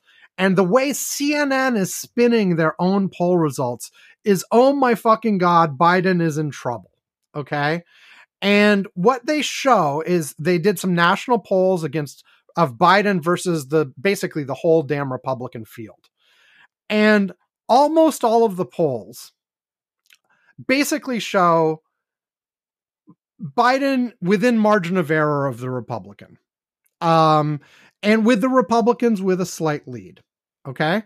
And then they have other internals that they were showing too. Like they were polling in like Democrats are really super concerned about Biden's age and Democrats would really rather have somebody else and all of this kind of stuff. And so they were all day, they were talking about, oh my God, Biden's in trouble, blah, blah, blah, blah, blah, blah, blah, blah, blah, blah. And okay, fine. This particular poll was not a great set of polls for Biden, but I will add there are multiple problems with what they were doing. One is the usual that says, they're looking at an individual poll instead of averages and trends. Okay, that's a continuous problem. You understand a little bit why, like they paid for the damn poll. They probably spent a few tens of thousands of dollars on this poll. Sure. And so they want to get their use out of it. They want to have something to talk about because they paid for this damn poll. So they're going to talk about this poll, not about the overall trends that just include this poll as one data point. But also, here's the thing. They're talking about this as if it's new information. If you look at the Trump versus Biden general election polls, anytime in the last 6 months, most of them show an incredibly tight race and often with the Republican a little bit ahead. Probably even more, but all very, very tight, all essentially too close to call. And it's been that way for a long fucking time. And the other things they're talking about, like people are concerned about Biden's age. That's been in polls forever. Ever? That was in polls for 2020. Right. That has never changed. Like this is not new news. The fact that it isn't? The fact that Democrats would prefer somebody other than Biden, also not new news. There's been polls showing this forever. And this is just like, and I know I'm like a poll nut. I pay attention to them. I have electiongraphs.com where I put in the state polls and I pay close attention to this stuff. But like, it really infuriates me when, and by the way, like Fox was gleeful about this because Fox started covering CNN's poll and started showing clips of all the CNN people freaking out about Biden being in trouble. And so it was all over there as well. But the whole thing is like, and this goes all the way back to 2016. Like, polls can give you useful information if you use it thoughtfully, if you know what the limitations of the polls are, if you understand a little bit about statistics and sampling and margin of error and blah, blah, blah. But if you have like people going ballistic on cable news about like in the Trump Biden matchup, the poll was Trump 47, Biden 46. It's a 1 point lead by Trump. The margin of error on on polls like this are usually like 3 or 4%. By the way, which is 91% of the vote, and we just had this discussion about what happens with the undecideds and how right, exactly, yeah, and how that has gone down a lot in the latest election cycles, where people are not doing this bullshit third party crap as much anymore. So that poll in and of itself, as a lot of people where they're not nudging people to say, "Hey, asshole, make up your mind," okay, which I hate those, but that's I'm not sure if they nudge people in this one a lot. A lot of them actually do some, but they don't nudge all the way to everybody. They accept the undecided. Right. But the point is like, and yes, and typically most of the time the undecideds end up, basically like the rest of the population, but there are key exceptions. And, and you can argue about which way are the undecideds going to flip this time. And they could go either way. And that's why, like, on election graphs, I've looked at like the last few years of history and why you really have not just the sampling margin of error, but additional margin of error, especially if you're looking at margins, because you really don't know how those undecideds are going to flip. There are all kinds of factors in there. There's modeling error. There's all kinds of stuff. You just have to be aware of the limitations. But the key element, though, is when you get this news hype about polls, it is almost always a misrepresentation of what is actually fucking going on, because they're it's cherry picking. It's getting excited about outliers. It's giving overemphasis to the poll that particular media outlet paid for. Well, they're trying to make content to sell some ads. I know, that's the thing. They're trying to make content. They're not trying to actually do a decent analysis of the situation. Not and really, especially when the poll comes out and says, hey, this looks pretty much like it's looked like for the last 6 months. Basically. Yeah. Because that's not exciting. That's not news, but that's the reality of what this poll says nationally. Now, I will say, I think that it actually has been somewhat undercovered how well Trump is actually doing in polling right now. I mean, I know you mentioned the undecideds, but the comparison I do, and my comparison is all on state level, which is different from national, but Trump is still doing better in state level polling than he did either 4 years ago or 8 years ago. And they had lots of undecideds 4 and 8 years ago as well. And so there is something going on there where, and we can debate all the reasons why it might be and why it might not last and blah, blah, blah. And I agree with all of that. But the point is, he's actually doing as strong or stronger than he was in both of his last two races. And so that is worth paying attention to. But the key, but it's especially on this one poll, it just drove me crazy because it was practically all CNN was talking about all freaking day. And it was nothing new. It was nothing new at all. Listen, here is one thing that I've seen in both, that I'm remembering about election cycles. The second term elections, the last couple that we've had. Yep. In Barack Obama's case, in 2012, his polling was very weak. Yep. Up until like the last few months of the election. And even that polling leading into the election, man, showed a very tight race, but the result wasn't anywhere nearly as tight as Obama's second race was of the four that I've got data on for election graphs. Obama's second race is the only one where the polls underestimated the Democrats instead of the other way around. Well, but let's look, but the one thing is that the incumbent president, always said he usually has a certain advantage, and it showed very strongly there. And the one thing is, but I think the pattern you were saying, Trump, the pattern you were saying is one that's important. That several recent incumbent presidents, and going back even further than the last two, Bush, Clinton, they looked, all of them, a year to 2 years out, they looked like they were in really bad shape, and then they start to recover. Yeah. That seems to be a recurring pattern. Now, past performance are not a guarantee of future results. But look, blah, blah, blah, even Trump, who lost, okay, his performance was stronger than what a lot of the polls said. Yeah.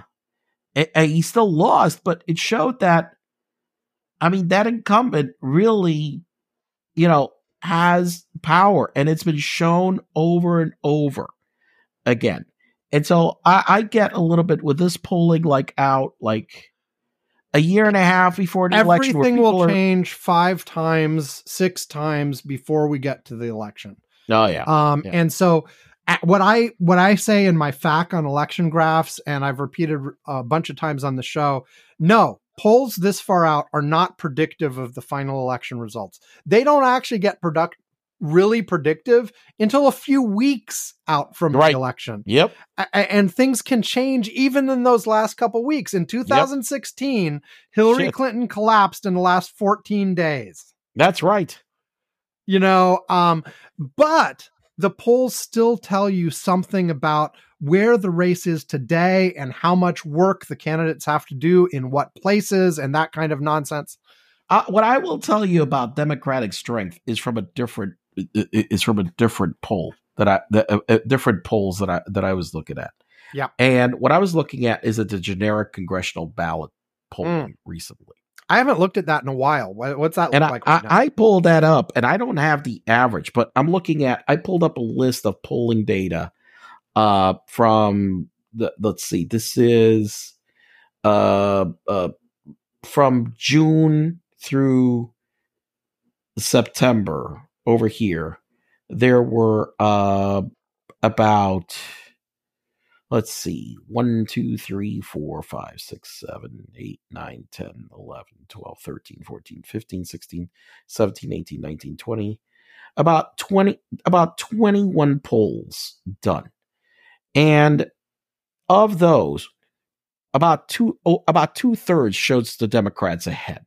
Okay. Mm-hmm. Now, so I really think that the fact that even at this point, the Democrats are still showing significant strength in that on that side of the ballot after overperforming on what was expected to be, by most people, the red tide, whatever bullshit. It's still showing that the Republicans have backed themselves into a corner with in a lot of places where I think that what I see a lot is a lot of discontent in certain things, and that translates into the same thing that happened with Obama, back in the third year of his first term. Right. We still haven't recovered. He hasn't fixed everything. People saying that where I'm just like, dude, look at everything he's done up until now. You're bitching and moaning. And I mean, What do you want? You want the fucking Republicans back? Okay. I mean, every time, honestly, right now, I'm scared of Republicans taking the wheel. Every fucking time they've grabbed it the last 20 plus fucking years, they've made disasters. I mean, massive ones. Wars, economic crises. I mean, shit.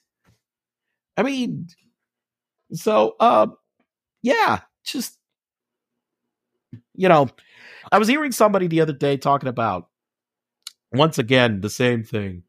Oh my God, these two old white guys, is this the only choice that we have? And I'm like, yes.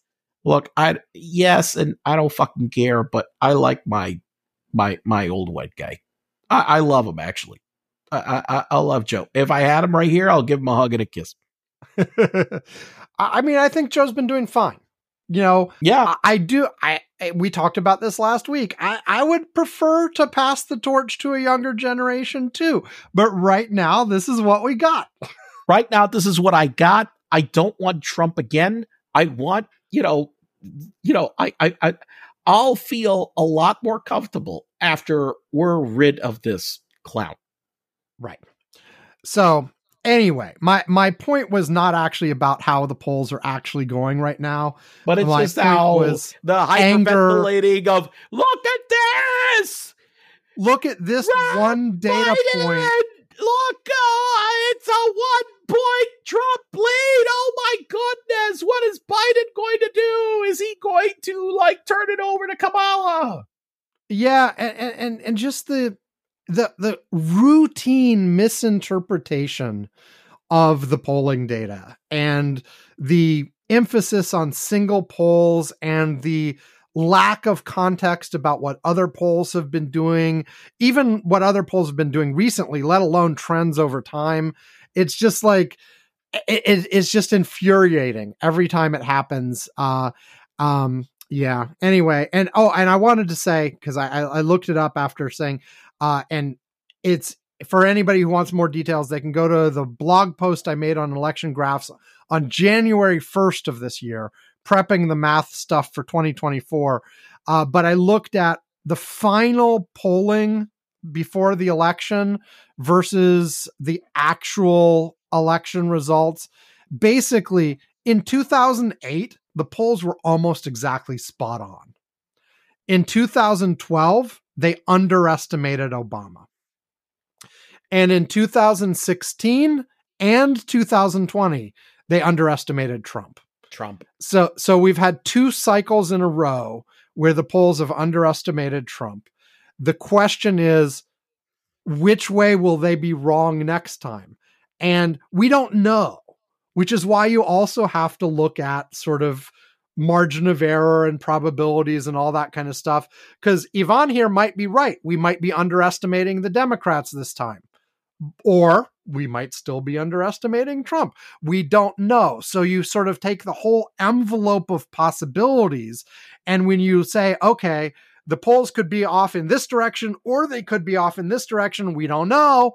You end up with a result that says where we are right now is still too fucking close to call. Now, and now we've got more than a year until the actual election, and things will change 8 times before then, like I said. But still, it's like, you can't be like, oh my God, 1 point in one direction, and feel like that tells you anything about anything in isolation. It's just, anyway, pisses me off. Okay, I think we're done. We're done.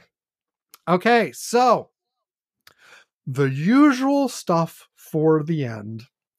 Go to electiongraphs.com. You can find our archives, which for the last few months includes transcripts as well. So you must read those. You should not consider that you have listened to the show unless you have also read the transcript, every freaking word. And here's the thing. You have to not just read the transcript word for word, but you have to print them out. Okay. Yeah. And you print them out, and then you will highlight in yellow the most important sections of it and send it. And well, I can't get it by fax anymore. So I guess you'll have to scan it. Yeah. Back to us. Scan it. Yes. Yeah. Yeah. And then there'll be a quiz. Yes. Anyway, also on there, you can find all the ways to contact us. Mastodon, Facebook, email. We would love to hear from you. Please. We'd love, we got the feedback from Matt today. Yes. He was at a restaurant and thought of us. Yes. Thanks, Matt. And of course, we also have a link to our Patreon, where you can give us cash money at various levels. We will mention you on the show. We will ring a bell. We will send you a postcard. We will send you a mug. There's the bell. All that fun stuff. And very importantly, at $2 a month, or if you ask us, we will invite you to our Curmudgeon's Corner Slack, where Yvonne and I and a few others are just chatting throughout the week and sharing links and all of that. And, ever since we've had the Slack, we actually get less comments sent to us through other ways. Hold on. Battery on my stupid headphones died. Oh. So I go to my backup spare wired ones that I have pre-set up. Anyway, we've actually gotten less people sending us feedback through email and stuff because most of the people who used to talk to us are on the Slack now. So, well, we still get email. We still do. We got Matt sent us today. There you go. I know, but we have a lot of conversation going on the Slack. So those of you who aren't on there, you need to join. Come on. And, and those of you who are already on there, but only pop in like once a month or something, show up a little more often. Come on. Anyway, so Yvonne, is there something that we talked about on the Curmudgeon's Corner Slack that we have not talked about on the show that's worth saying? One thing? We had shared quite a lot. I mean, I think, there's quite a lot of cool stuff that I shared. List a couple of things. There was a guy who was arrested trying to cross the Atlantic in a hamster wheel. Oh, beautiful. Wait, that wasn't you? It was a Florida man, but not me.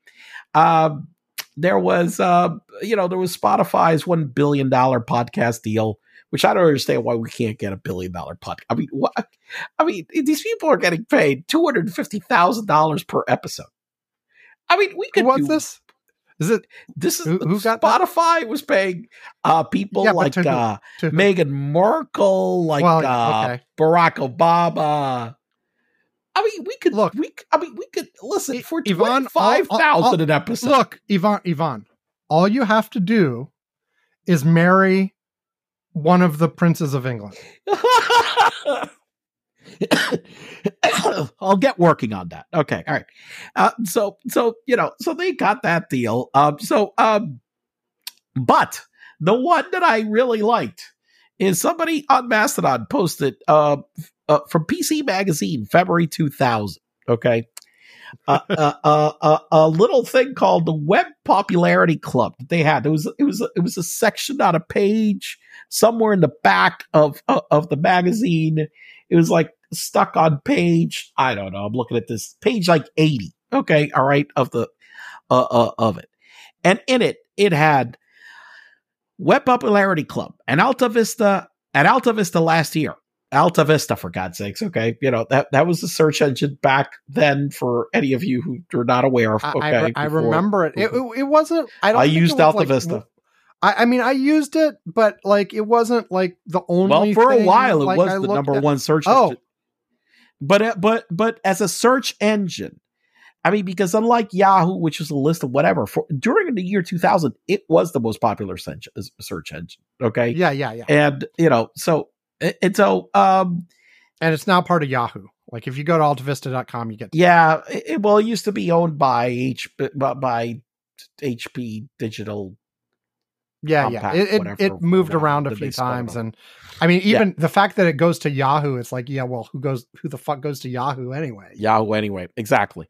But at Alta Vista last year, over 90% of the top 20 search terms were entertainment related. A Jupiter Communications survey reports that 42% of consumers spend less time watching TV because of time spent online. I mean, who could have predicted that? Here are the most frequent entertainment search requests of 1999. Number 1, MP3. Number 2, AOL Instant Messenger. Number 3, Pokemon. Number 4, Pamela Anderson. Number 5, South Park. Number 6, Games. Number 7, Britney Spears, who apparently, 20 plus years later, she's still, still in the news. Yep. Number 8, Star Wars, still relevant. Number 9, J-Lo. Talk about longevity. Number 10, Ricky Martin. 2 Puerto Ricans on the list. So I will tell you that's very nice, Yvonne. But since you had me go to Alta Vista, which went to Yahoo, I tested out the Yahoo search by searching for Curmudgeon's Corner, and I have found out something alarming. Oh shit! What? We don't show up? Well, no. The very first result is the Curmudgeon's Corner Facebook page, which is fine. The second result is the actual website for the show. I wish that was first instead of Facebook. Number 3 is Curmudgeon's Corner on Apple Podcasts. Fine. Number 4 is also us. It's part of our archive. Okay, but so that's then, fine. Then good. The next thing on the list is a video block. And apparently someone is doing a YouTube series called Curmudgeon's Corner right now. They're new episodes within the last month. And so like it's Curmudgeon's Corner 14, Stephanie Devine with Divine Detailing is like the August episode. So should we claim our copyright? And so like, and their episodes are like, the 3 I see here are, they're all over an hour. The longest one is almost 3.5 hours. That was Curmudgeon's Corner 11, Eric Trainwreck Burkett on Internally Compelled. I'm not going to click on these and play them here. But there's another Curmudgeon's Corner competing with us. That's apparently now going on YouTube. So we should go claim our copyright. Sue them bastards. I'll sue the fuckers. Yeah. And then there's somebody on brookingsregister.com who did an article called Curmudgeon's Corner in September as well. Well, Donald and Joe, it's time to go. So also about politics, Donald and Joe's time to go. Anyway. Okay. So I found comic book. Well, it's the Comic Book Syndicate. Which, the YouTube series? Videos? The one that says Curmudgeon's Corner, the page sent me to. Yeah, Curmudgeon's Corner, Letters, DC Comic Syndicate, something. No, these are old. You know what? That they don't show up in YouTube. Huh. Wait, I'm going to click through the one on YouTube. I couldn't open them up in YouTube. They wouldn't open up. Okay, hold on. I got the video search. Okay, I got to the page. Yeah. Were you able to open any of them? Because weird. I stuck in like Yahoo search results. How do I get to the actual damn video? It doesn't work. That's stupid. Yeah, this is why Alta Vista died, clearly. Yes. Now, I think I found, finally... Yes? Did you search directly on YouTube, maybe? That's what I did, but I still... I don't know what the deal is, but it's Curmudgeon's Corner 11. They don't have a...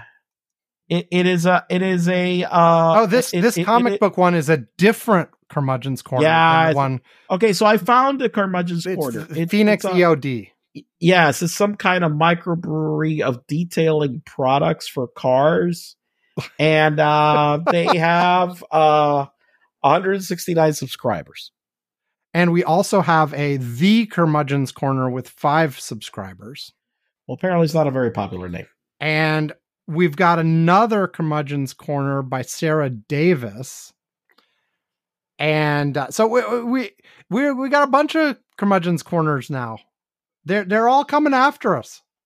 We're going to sue all these people out of existence. We're going to sue them all out of existence. Get our profits back. But, we've been around since the 1950s, so we own this. We own it. We've been around for, 80 years. Maybe not the 50s, but 30 years, yes. Yeah, so. All right. Okay, we're done. We are out. We are done. We are by We are whatever. Thanks everybody for listening. Have a great week. Stay safe. All of that kind of nonsense. I guess it's not nonsense. We really do want you to stay safe. Yeah, we want you to stay safe. That part's not the nonsense. We'll be back next week if all goes well. And we'll do our usual thing. So thanks everybody. Goodbye.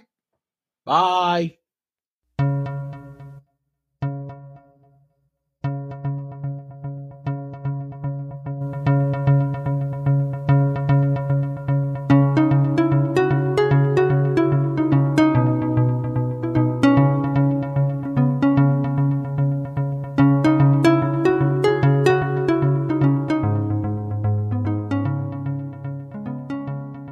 Okay, here we go. I'm actually going to hit the stop button first Right. instead of the leave button first like last time. Here we go.